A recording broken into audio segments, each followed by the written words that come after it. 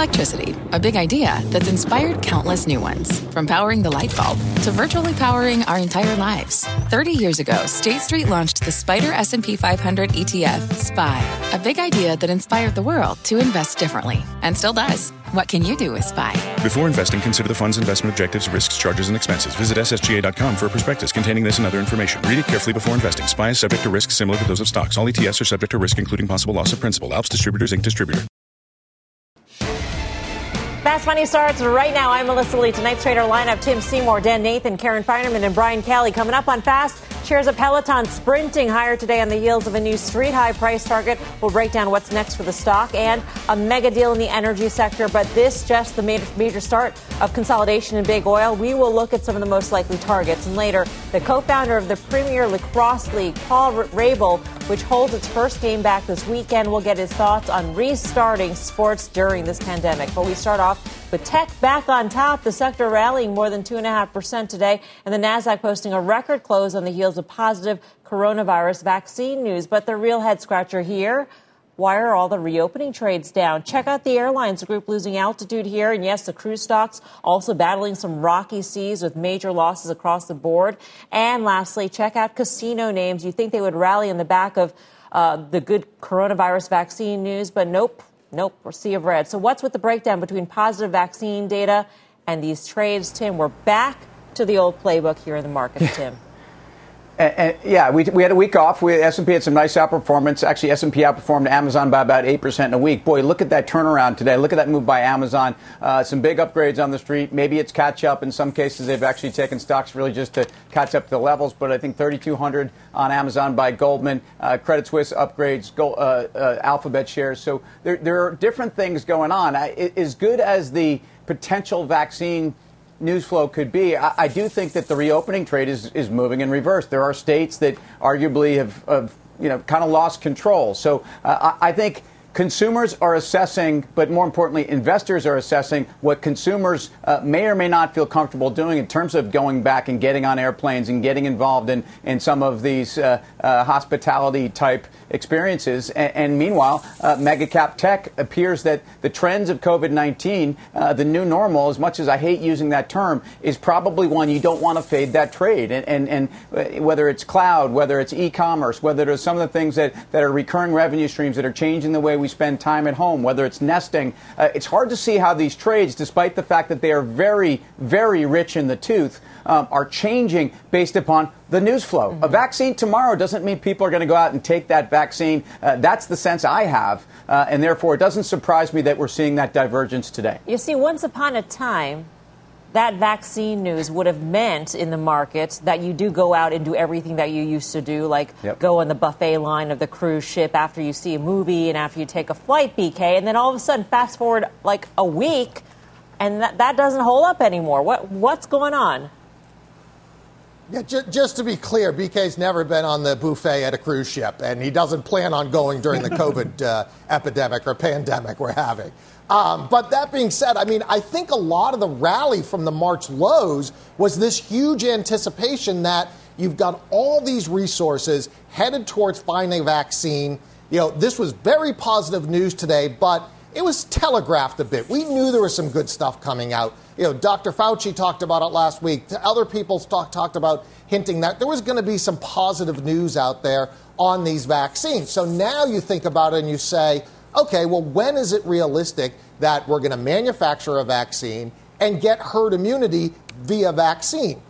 If it's January 2021 that we get the vaccine into production, it's probably another 6 months or so before you get everybody vaccinated if they take the vaccination. So now you're looking Q3 2021 on earnings, and how many companies can sustain that? So I think that's why the cruise and the airlines did not rally based on this positive vaccine news. But does this mean, Karen, that the bid that we saw last week, for instance, in transports and industrials, that's over? Or do you continue with that sort of move in the markets? I'm a little bit afraid it might be over unless we see something from Congress that, we see some kind of infrastructure spending bill. That would obviously be huge. I don't think at the moment that's right on the front burner. But I think something also that I agree with Brian and Tim, that something Tim touched on was some of these changes might be more permanent. So when you look at, all right, what sold off today, obviously airlines, but when you look at office REITs and mall REITs, things like that, those are selling off. And, I don't know that a vaccine sort of cures the problem for office REITs. Maybe we have a secular change and it's more permanent, rather. So I'm a little bit concerned there. The other thing is this tech trade. I mean, I love Alphabet being up, but at some point, it's probably gone too far. Whether that's right here, I don't know. I don't have a better alternative on what to do if I were to sell Alphabet. I don't have a better alternative, so I'm not going to sell it. But I am getting a little bit of vertigo with how some of these things traded today. And yet a couple, as Tim had alluded to, a couple of analysts on the street don't have vertigo when it comes to Amazon. I mean, $3,800 price target from Goldman Sachs and Jefferies, which implies a 28% upside from the previous closing price, Dan. Goldman's case is sort of what Karen was talking about. The shift to online, some of that may be forever.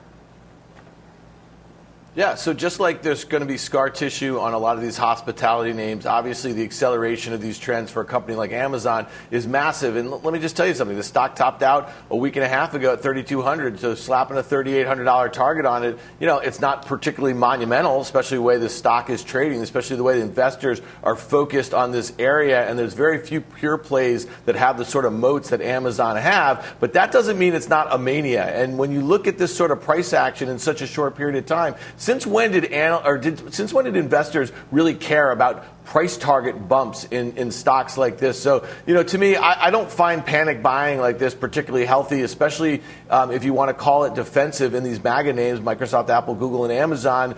It's getting a bit crowded. If you looked at the equal weight QQQ, the NASDAQ 100 ETF, it nearly doubled the performance, or it was a half the performance of the weighted one. So that is getting a little tipsy-topsy here. Obviously we could talk about Tesla later, but look at that stock, the way it ramped midday. There's some goofy stuff going on here. I'm not certain when you think about the underperformance back again in the Russell 2000, in the industrials, in the energy stocks, in the retail stocks, in the transportation stocks, that this is particularly healthy action. It's just not. Healthy, but if you have no alternative, Brian Kelly, then maybe you go for the goofy at this point in time with the Fed's backing.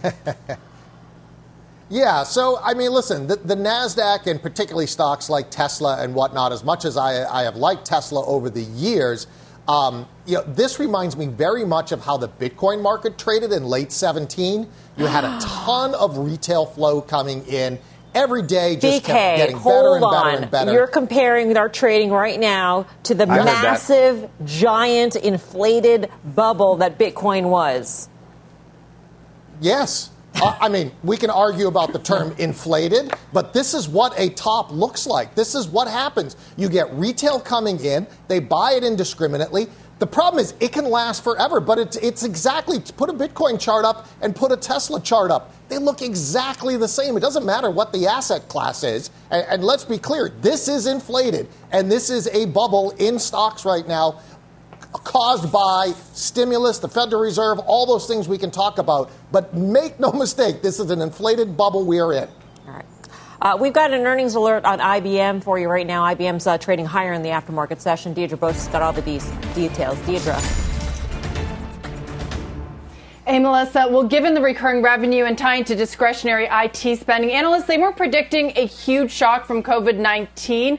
Some even thought that guidance could be reinstated. That did not happen, however. And despite this being the first full quarter since the onset of the pandemic, there's really no commentary in the release on the COVID impact on the business. However, we are listening, I just put down my AirPod, closely to what CEO Arvind Krishna says on the call, which just kicked off about 5 minutes ago. He said that there are short-term challenges, but also long-term opportunities as clients accelerate their shift to hybrid cloud and AI amid the pandemic. He also said that there's an increased opportunity for IBM for larger projects, but that's going to take time to shape and close. Now, this is notable. He also said that IBM is feeling the impact of austerity measures that companies have put in place to conserve cash. So that may be why you saw share price in the after hours come down a little bit. They were as high as about 8% right after that release. So all in all, a decent quarter, but I think analysts would suggest waiting a few quarters before getting too optimistic on this company because, of course, we've been here before, but the company needs to do more to prove those turnaround plans are actually happening. And remember, this was the 8th straight quarter of flat or negative revenue growth. So there is still some ways to go, but cloud was a bright spot, and that's what Christian is talking about right now. Revenue grew 30% year over year. The company says that it now makes up a third of total sales. Now, if IBM can hold on to these gains of about 4.5%, it could be almost flat on the year when the market opens tomorrow. Back over to you, Melissa. Thank you, Deirdre Bosa. Yay, flat for the year for a tech stock. Tim Seymour, some of the elements of the beat for IBM give investors some hope that maybe this turnaround plan is on track when it comes to, as Deirdre mentioned, cloud, as well as the Red Hat division. Yeah, I'm not sure we're ready to throw this into Dan's MAGA and make it MIAGA. But I think with IBM, you have a case here where if you look at their hybrid cloud, adjusted 34% up year over year. They've actually come through some difficult comps, which include the anniversary of Red Hat and just some cost cutting. And I think this is a pretty good number. I mean, their GTS business is up about 30%. Their software business, which is still about 30% of their business, is doing fine. So I think in an environment where we wanted to see IBM pivot, we'd like to see that top line growth. But if there was any growth, I think this thing would have moved a lot higher. So the valuation's not difficult. They pay a 5% plus dividend yield, which seems extraordinary. And that's not a reason to buy this stock. But at a time when cloud and the tailwind in the space, the gross margin was up 160 basis points. This was a good quarter for IBM. And there have been big moves throughout mega cap tech. Why not IBM now? Karen, is this a value play you could get behind? Yeah, I think so, actually. I mean, I agree with Tim. I thought the quarter was decent given where we are. I mean, cloud obviously is a positive. Did I lose you? No, you're there. You're here. We might have lost Karen. So, Dan, what did you make of IBM?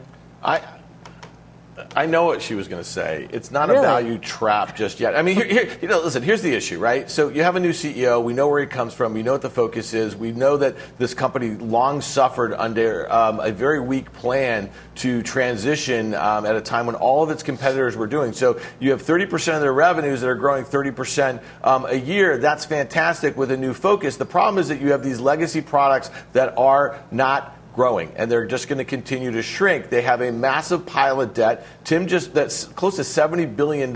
So you're going to need some serious margin expansion, market share gain to be able to pay down that debt. I mean, $70 billion on a $112 billion market cap seems like a real problem to me. So it's not really going to be a growth name overall. And I just don't know. If you want to pay 12 times for a tech stock that's got some good levers, I would say that's probably Cisco, Intel, or Micron, not IBM. All right, let's take a look at what we can expect from some other big names reporting this week. Carter Braxton Worth is looking at one name that he says you should buy into earnings, one that you should sell. Carter, what say you?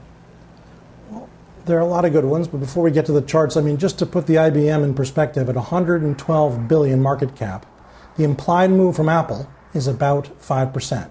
Were Apple to go up 5%, it's the equivalent of IBM being wiped out. Zero. Has almost no impact on the S&P. Sort of tragic, but there we have it. In any event, a few charts. Sherwin-Williams, first chart. This is a conventional buy juncture. A convention generally agreed upon as a stock that's toying with the prospects of breaking out is a stock to be bought. We see how a PayPal breaks out.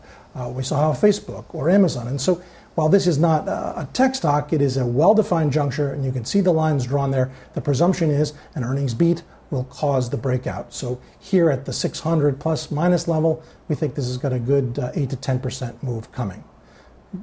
By contradistinction, look at Coke, next chart. This is an unhappy situation. I mean, down 1.5% today, a big up day for the market. And Coke is working its way into the apex of whether you call it a wedge or a triangle, it doesn't matter. What it means is decision time. It's often fundamentals that resolve the pattern, just as it's likely to be a breakout that resolves Sherwin. In this case, it's likely, I think, to be an earnings miss or something that's not welcomed that would cause it to break down. So Coke, don't like it. Now, just for fun, two more charts. Here is a comparative chart. Take a look at both Sherwin and Coke over the past year and a half. And it's not to say that what is obvious, Sherwin is outperforming Coke. What we know is the following. Look at the final chart. Now, what we've got here is the same chart, but we've included the S&P 500, the flat line, and held it as a constant. So this really exposes the actual relative performance of Coke. Coke is literally week after week, month after month, plumbing new lows. Not good. Sherwin, we're a buyer. Coke, we're a seller. Carter, thank you. Carter Braxton Worth, Cornerstone Macro. You bet. Brian Kelly, do you agree with Carter? Yes.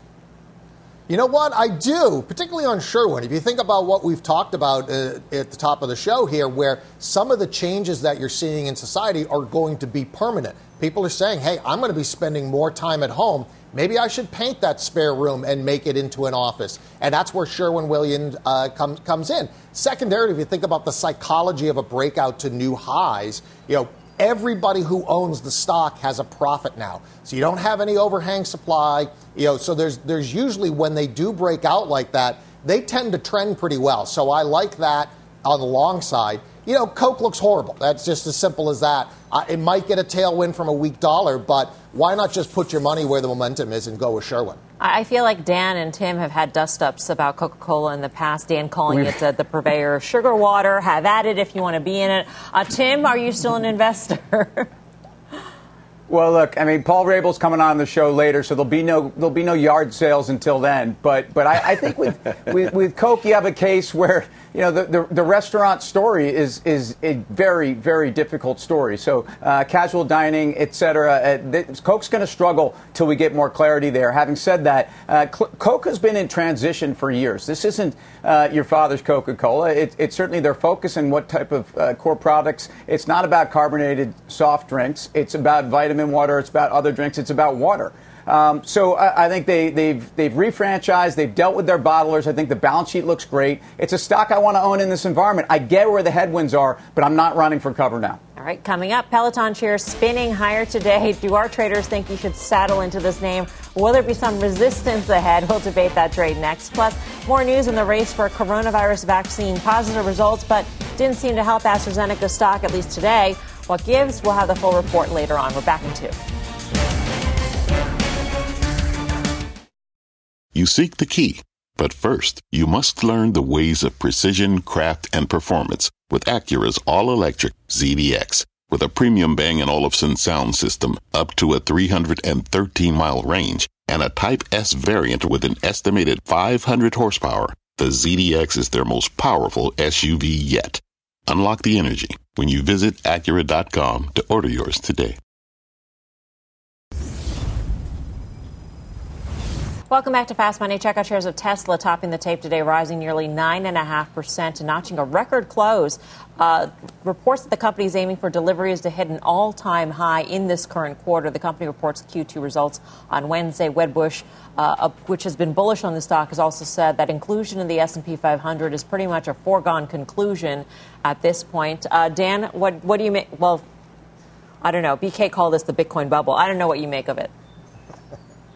Yeah, I mean, listen, it's trading like it's going into something. Maybe it's heaven. At this point, I think it seems that the foregone conclusion about it going to the S&P 500 could end up being a somewhat binary trade. I think that there's criteria that on a GAAP basis, net income has to be positive in a sum for the prior 4 quarters and the last quarter. So right now there's expected net income loss on a GAAP basis in the quarter. If they don't come in there, then maybe they don't get added this quarter. So then you have a situation where a lot of people were buying it in anticipation of that. You could have indexers buying it in anticipation of that. I mean, the stock acts, it's just something that, we don't know what to do with. It's a great story. They pulled forward a whole heck of a lot of enthusiasm about their product. So, I think this could end up being a binary event. The implied move in the options market is about 11.5%. It's moved on average about 13% the day after earnings over the last 4 quarters. I mean, this move is unbelievable. I was going to use another word, but I think unbelievable fits it. Just the notion of inclusion, the S&P 500, right? I mean, $4.5 trillion indexed to the S&P 500. So conceivably, that's a lot of money that has to chase Tesla at some point in time if it is included, Karen. But can you wrap your head around the way the stock has moved even if we knew that it was going to be included? Right. I mean, no, it's really hard to fathom. It wasn't that long ago we were really talking about how, the balance sheet was really potentially a gigantic obstacle for them. And obviously that's not the case anymore. So this levitation, I mean, I don't know. I would never buy a stock because I think it's going to be included on the S&P 500. Because I don't know how much of the last, several hundred points up is that trade, front running that trade? I don't know. But good for ARK and Cathie Wood. She's been right all along in this. But, I mean, this last several hundred points just seem to just levitate in, I don't know, magic. I would imagine all the shorts are out at this point, or I hope for their sake that the shorts are out at this point. Tim, I mean, at what point did you give up on that? And would you take a look at this chart? And incorporating what BK said about comparing it to the Bitcoin bubble, which ended very badly, would you short it here?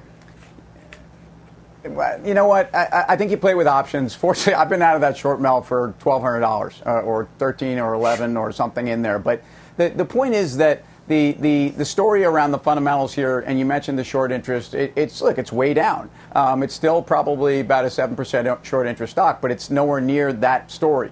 Some of this is liquidity flow. Some of this is, I was reading Piper's note from last week, which is a thoughtful note, but it's a thoughtful note that says, we could justify $2,300 a share when we talk about a 90% margin on a software package that would be part of a purchase package for customers. In other words, there's all these different ways you can adjust a DCF, and most of these price targets are DCF. And to me, DCFs are throwing darts. But, look, fortunately, I stopped throwing darts on this thing a long time ago. I think you play this with options, and I do think that there's times where you've seen this type of a move, and it's much like the rest of the stock market. Actually, Tesla's move is at the extremes, but this isn't a lot different than Square. This isn't a lot different than other mega cap tech companies that are seeing massive liquidity. But you can try to defend this valuation. I don't think you truly can, but that's where we are. Maybe it's kind of like Peloton. Shares of Peloton riding higher today after getting a new street high price target of $84 by Goldman Sachs. Analysts behind the bullish call saying Peloton's low penetration in the broader fitness market, combined with a rise in subscribers, make the stock a buy. Shares of Peloton are up nearly 130% so far this year. Wedbush also had a bullish note on this stock out today, saying that the social media engagement metrics on Facebook, Instagram, you name it, they're off the charts. They're in uncharted territory at this point. And the comps to last Q2 are easy, BK. Is this the next Bitcoin bubble, too? I knew that would raise an eyebrow. I knew that would work. Listen, as much as I like the story behind Peloton, any asset that's up 130% in a year, particularly when it's a stock, you have to think about, okay, what's the valuation here? And they're not exactly cheap products that they're selling. I mean, you're talking thousands of dollars. So eventually you run out of people who can spend $3,000, $4,000 on a bicycle that sits inside. Maybe it's got some more to go. But listen, if you're lucky enough to be in this thing, why not take some off the table? But the high margin product is the software, Karen. And so if you don't need to sell the low margin hardware, so to speak, and you sell the high margin software to people, maybe that's when the real juice is found for Peloton. Right. I mean, that's a good model. Although I don't know how. I mean, the bike has to be lower margin, but maybe it's not low margin. Those bikes are expensive, but it is a really sort of committed group. I know you like to ride your Peloton. I looked at the Goldman piece. It looked like they were sort of pulling forward the next year, that sales are going to be a little bit front-end loaded this year and next year, and then slow down. I find myself often saying I love the product but not the stock. Some of those stocks I definitely should have owned, like a Netflix. But this one I can't own either. All right. Coming up, the World Health Organization praising the latest batch of coronavirus vaccine data as good news. So how close are we? What pharma names should be on your radar here? We got the details ahead. Plus, it's been a bumpy ride for airline investors, and options traders see more turbulence ahead. There's a hard landing in store for this name. Can we fit any more puns or metaphors in this tease? No, we can't. Fast Money's back in 2.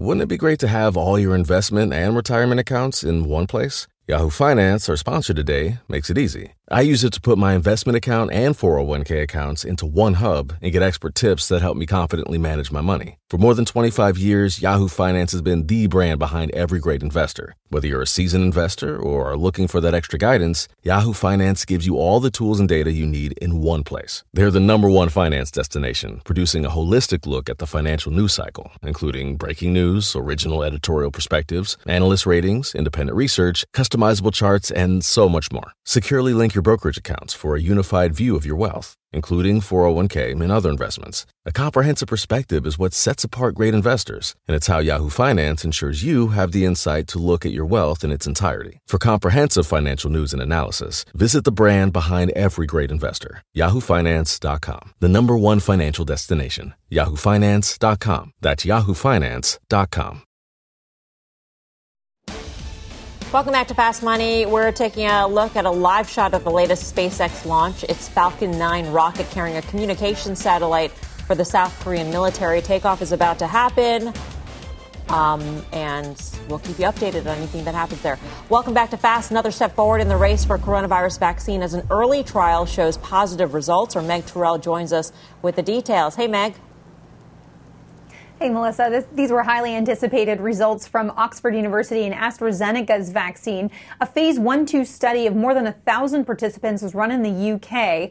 It showed that the vaccine elicited immune responses both in terms of neutralizing antibodies and T cells, did show some side effects like injection site pain, headache, and fatigue. However, even though this was run in more than 1,000 participants, experts are pointing out that we really only saw data on a few dozen participants in terms of the neutralizing antibody data. 35 participants are all that they had run those tests on, and 10 participants who had received 2 doses, which it will look like they will need to go into these later stage studies to get that immune response. Now, Wall Street is starting to weigh in on these results and trying to compare them to what we've seen from Pfizer and Moderna. Even though they're not apples to apples, we have to caveat that. Bernstein's Ronnie Gal saying in a note that the AstraZeneca data are positive but appear not to match Pfizer and Moderna's bar, whereas Cowen's Jeroen Werber says that Pfizer and BioNTech have taken the lead among vaccine candidates. Mel, we're going to have to see how all of this bears out, of course, in those large phase 3 trials, which are now due to begin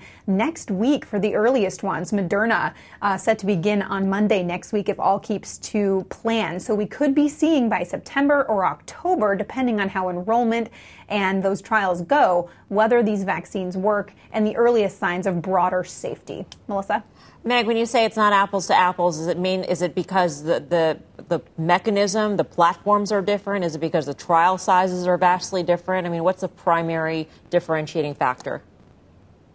It's actually just the way that they compared the neutralizing antibody data. So they might have used different assays or different tests. And of course, they had different patients that they were comparing against in terms of people who've recovered from the disease. That's the comparator in these trials. You look at the neutralizing antibodies generated by the vaccine versus those generated by actual exposure to COVID-19 or to the virus SARS-CoV-2. And so that was different across the studies. All right. Interesting that the analysts are apt to make the comparison. Meg, thank you. Meg Terrell. Vaccine or not, our next guest sees the market flirting with fresh highs. Market researcher Jim Bianco is president of Bianco Research.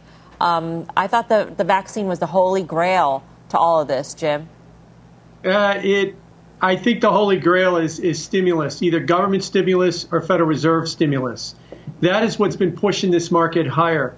As far as the vaccine goes, make no mistake that would be great if we get a vaccine. But I don't think that's what's been driving this market the last few months, especially since the early June highs. You know, when you say the holy grail is stimulus is not just, $3.5 trillion versus $1 trillion, which is the divide between Republicans and Democrats right now, is a huge divide. So when you say the holy grail is stimulus, how much stimulus do we need? Well, let's keep in mind how stimulus is going to work. We've seen this with the government shutdowns, and we've seen this with the debt ceiling fights. If the $600 a week federal unemployment insurance ends July 31st, somewhere around August 1st at 1 a.m. the conversation begins, and somewhere around 4 or 5 a.m. we're going to have a deal. That's at least the way it's gone in the past.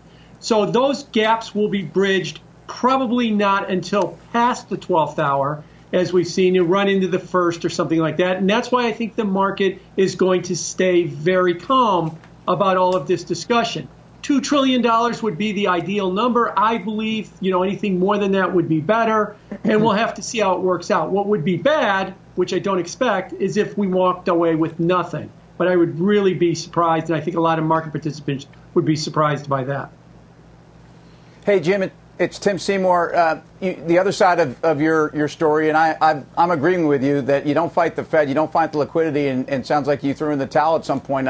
What's the Fed doing, though? It does appear that they're using less balance sheet over the last few weeks. Do you think this is just a very mild tapering of nothing? But to be clear, the correlations we had for stocks were absolutely 1-to-1 or some multiple of that to the Fed balance sheet growing. The Fed balance sheet has shrunk small. Are they changing tact at all?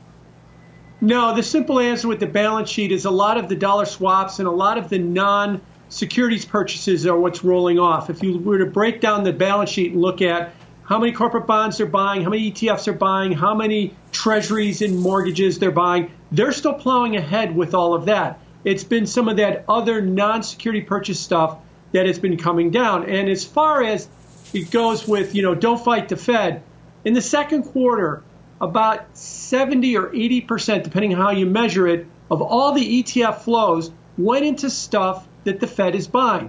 Corporate bond ETFs, high yield ETFs, aggregate bond ETFs, not equities. That's one of the rare times that you've seen with ETF flows that the vast amount of money has been flowing into a fixed income asset. And not only that, the fixed income asset that the Federal Reserve is buying. So this whole idea of co-investing with the Fed has been huge, and I don't think it's stopped just because the balance sheet has peaked off of some non-securities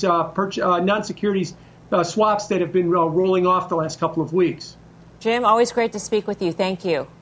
Thank you. Jim Bianco, Bianco Research. Karen, that figure is staggering. 70 to 80% of all ETF flows into what the Fed has been buying. Are you in with it? Are you with the Fed?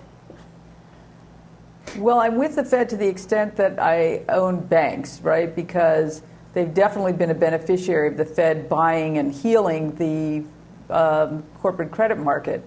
And so to the extent that they're there, but I'm actually short some HYG against that. BK, where would you be? What's interesting about what Jim was talking about is that, a vaccine actually might be bearish for the stock market. Because if you think about it, if we have a vaccine, we no longer need all the stimulus, and you have to start pricing in the Fed raising rates. So that, to me, is kind of on the horizon of what you need to be worried about. In the meantime, though, listen, you want to be as close to the spigot as possible when they're printing as much money. You want to be the first person at the printer. So why not buy into the corporate debt land? Well, that's the view if you think that it's a binary trade if you have a vaccine, right? I mean, that's assuming that everybody gets a vaccine, that the vaccine is effective and doesn't have bad side effects, and that people actually go back to their old behavior. And I don't know if that is a foregone conclusion, Dan. Yeah, listen, these trials are a joke, okay? No one's taking this vaccine anytime in 2020, okay? So if you want to trade off the announcement of it, have at it. But I'll tell you one thing, it sure felt like the Fed was buying large cap stocks today, and some of you fast money viewers may get your wish if that was the case, because what did I say a couple months ago, Mel? If they do that, I'm out. Yeah. I remember that. We've got the tape, Dan. too. But don't do it. You're going to hold me to it. We want you. No, coming up. up. Come on, man. We want you. Making moves in the oil patch as Chevron agrees to buy Noble. Is there more consolidation ahead? Plus, calling all lax bros. The Premier League is getting back on the field this weekend. What precautions are they taking as coronavirus cases surge? We'll be joined by the league's co-founder for more on that. Stay tuned. And as we head to break, take a look at this. We told you about that SpaceX Falcon 9 rocket. It launched just moments ago. Look at that. Much more Fast Money straight ahead.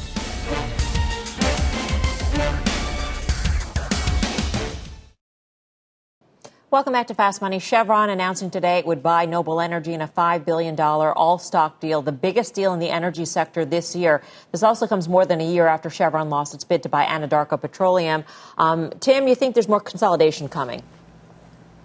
I think there has to be, and I think there are companies like Chevron and EOG and Conoco that have managed their balance sheets very, very well. Look, this is a free cash flow accretive deal for Chevron with Noble. I think there are other ways to grow in the sector, and it's not organic, and I think it's been proven. I think there are companies that need balance sheet, and I think there are a handful of players that could be who could be strategic and opportunistic in the middle of this. I don't think there has to be wholesale, but I also think that if you look at a lot of these guys, they've hedged off below $40 Brent, and I think there's an ability to actually forecast the cash flows attached to these deals. So there are a handful of, I would say, very solid balance sheets that are actually making money even with oil at these levels. And I think the energy sector obviously needs to consolidate. The unfortunate thing about the environment we're in is that there are a lot of energy companies that will be bailed out. And I know that that's great for the people that have those jobs, and I'm not wishing that upon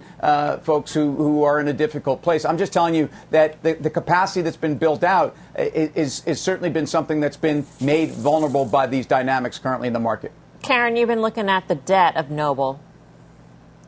Right. That was interesting to me when I saw the deal, but the stock wasn't up a ton, and I thought, well, I wonder what happened to the debt. And if I think we have a bond that matures in 2044, that was a much bigger mover than the stock, because now that bond will be, assuming the deal closes, a Chevron credit, not a Noble credit. So that's some good news for the energy debt markets, which need it. Yeah. BK?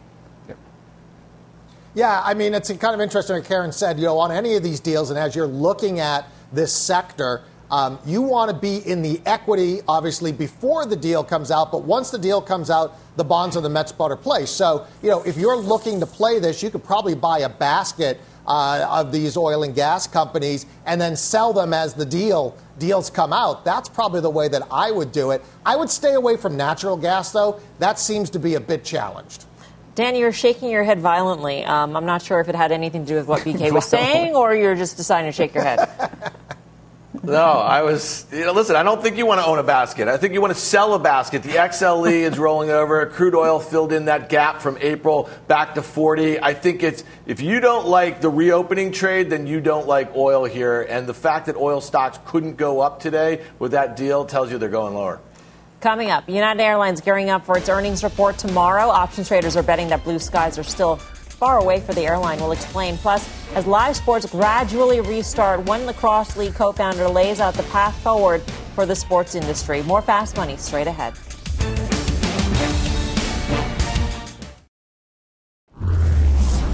Welcome back to Fast Money. It's been a rough ride for the airlines as the coronavirus pandemic has weighed heavily on the travel industry. And options traders are betting on even more turbulence when one name in the space reports earnings tomorrow. Let's get to Mike Coe with all the action. Mike.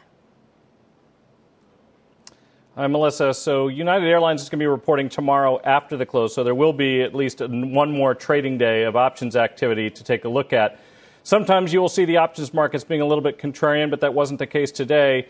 The options market right now are implying a move of about 10% by the end of the week. That's much higher than the 6.2% or so that the stock has averaged over the last 8 quarters, although I'll point out the last quarter was a particularly rough one. It fell 10% right after they reported and was down close to 18% by the end of the week.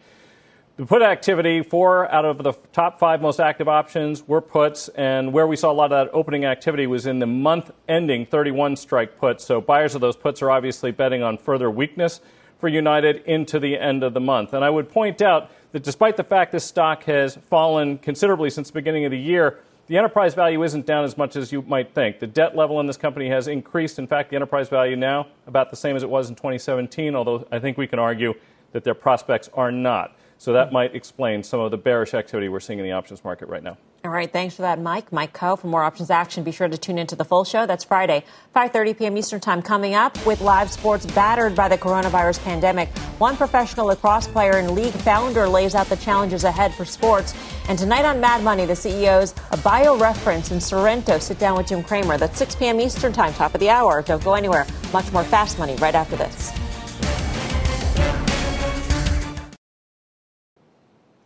Welcome back to Fast Money. As various sports organizations plan their return during the coronavirus pandemic, the Premier Lacrosse League kicks off their competition this weekend. The league will host a quarantine 2-week tournament in Utah, and it starts this Saturday. Joining us now is Paul Rabel, the co-founder of the Premier Lacrosse League, as well as an athlete on one of the teams. Paul, great to speak with you. Great to speak with you as well. Much like the NBA is doing in Orlando, there's a bubble, there's constant testing, there's a quarantine. How difficult was it to make that decision to go back and play, even if it's just for 2 weeks, when you weigh the risks and the rewards? What was that thinking like? It was a lot of thinking, and there were daily executive stand-ups. There was consulting across all leagues, and we built an external medical committee that advised us, consisted of internal disease doctors and infectious disease experts. And at the forefront, we needed to make sure that the health and safety of the players were right. And then on the outcome, we decided that this quarantine fanless model was an attempt for us to really rescue two big aspects of pro sports as an industry, and that's viewership and sponsorship, foregoing ticket sales and the rest. So for us, getting our labor force back to work and then consulting with other leagues, we were able to be a little bit more nimble as a startup league, having fewer teams. Our all-in personnel is 300. We're in the middle of our medical testing now. I'm here in my hotel room going through the second stage, and we're pretty confident that this is going to be a success. Hey, Paul, it's Dan. Glad to have you guys back in play. You just mentioned, kind of rescuing live sports. There's a lot of demand for it right now because, for the most part, we just haven't had any. But let's take a step back to, why does the PLL exist? You were obviously in another league. You were dominating. What is it? Was it about the growth of lacrosse, or was it something broader about sports and content? Yeah. Hey, Dan. Thanks, and great to see you.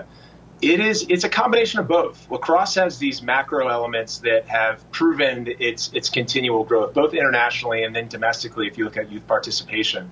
But for us as business people, we looked at the sports industry as an enterprise sector now. And it used to be more of a vanity play where you'd have billionaire owners come in and invest in something that they care about.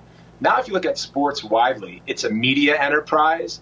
You have an events business that sells tickets. You have sponsorship. You have merchandise, which has taken off as you look at content and commerce. And then you have youth sports. Each of those 5 categories are billion-dollar market cap sectors on their own. So you're seeing a lot of strategic capital going in. Then you layer on the last piece, which we're in an attention economy. And the last standing firewall for appointment viewing television is sports. It's the only form of content that we have to watch live, which benefits advertisers and then the end user. So it's a very authentic industry that I think is the most attractive right now as you look at this continued emergence in the attention economy. Hey, Paul, it's Tim. Thanks for joining us. Thanks for all you're doing for lacrosse. Watch out for the Hoyas regionally there in Lax. My question is about TV contracts, because if people saw that Whipsticks final and Matt Rambo and how exciting that was, they'd pay a lot of money for it. And I think a lot of people just have to watch lacrosse. Talk about how you see this next kind of round of discussions going with networks and over the top and online. And again, maybe a less conventional sports contract in the media. Yeah, it's a great question. So we're seeing a lot happening all at once between the launch of Peacock, who NBC is our partner, to E+ and Disney+, and then HBO Max, now turned to HBO Go. And you're looking at these networks, specifically addressing the MVPDs and the shift to the value and the discernment going to the consumer with on-demand. Live sports, as I said, last standing firewall for appointment television, which television's about advertisers. That's how they make money, unless you also offer an OTT product and it's a subscription service.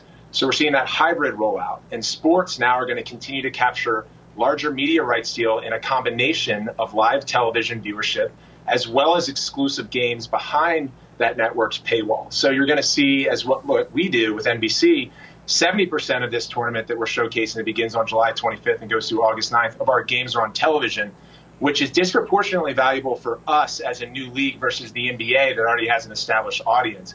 We need to be on TV. That other 30% is on NBC Sports Gold, so we can drive more revenue back to our network partner. The last piece is social media. So social media, digital, even CMS as a new medium is where a lot of attention is being aggregated. So how are leagues and how are businesses using those platforms to promote, to drive eyeballs to screen? Paul, great stuff. Thank you so much. Good luck with everything. Paul Rabel. Be sure to catch the Premier Lacrosse League tournament. That starts this Saturday on NBC.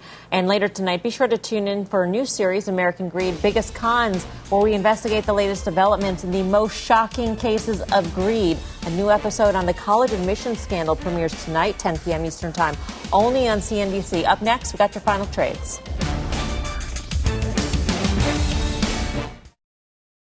Welcome back. We're taking a viewer question. We like to call it Total Request Fast Money. We got a question from Brian in Franklin, Massachusetts.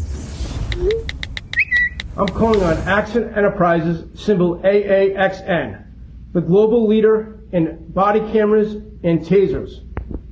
In light of what's happened in America, I'm asking what you think about this company, both on the short and long term. The stock trades today at $92.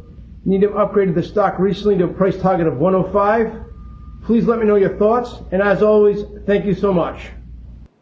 And, of course, Axon is formerly known as Taser.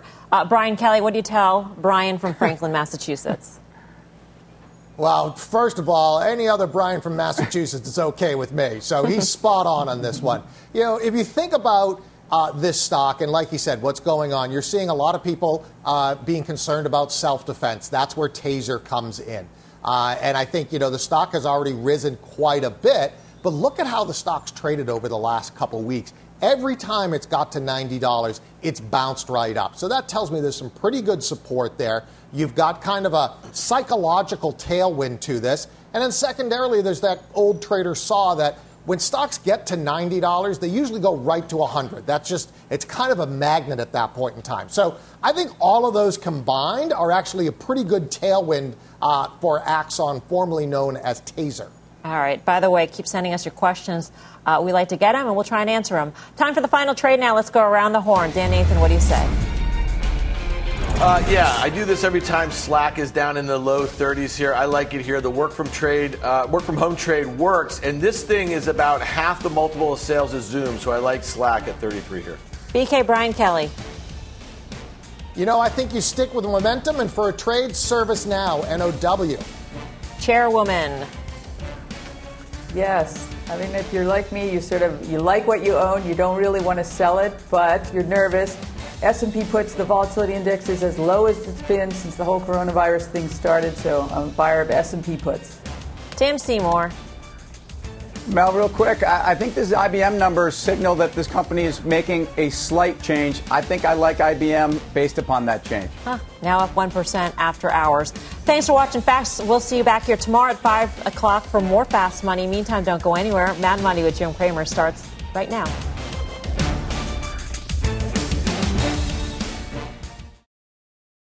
This podcast is supported by FedEx. Dear small and medium businesses, no one wants happy customers more than you do. That's why FedEx offers you picture proof of delivery, packageless and paperless returns, as well as weekend home delivery to 98% of the U.S. on Saturday and 50% on Sunday. See the FedEx service guide for delivery information. FedEx Ground service is also faster to more locations than UPS Ground. See what FedEx can do for your business. Absolutely, positively FedEx.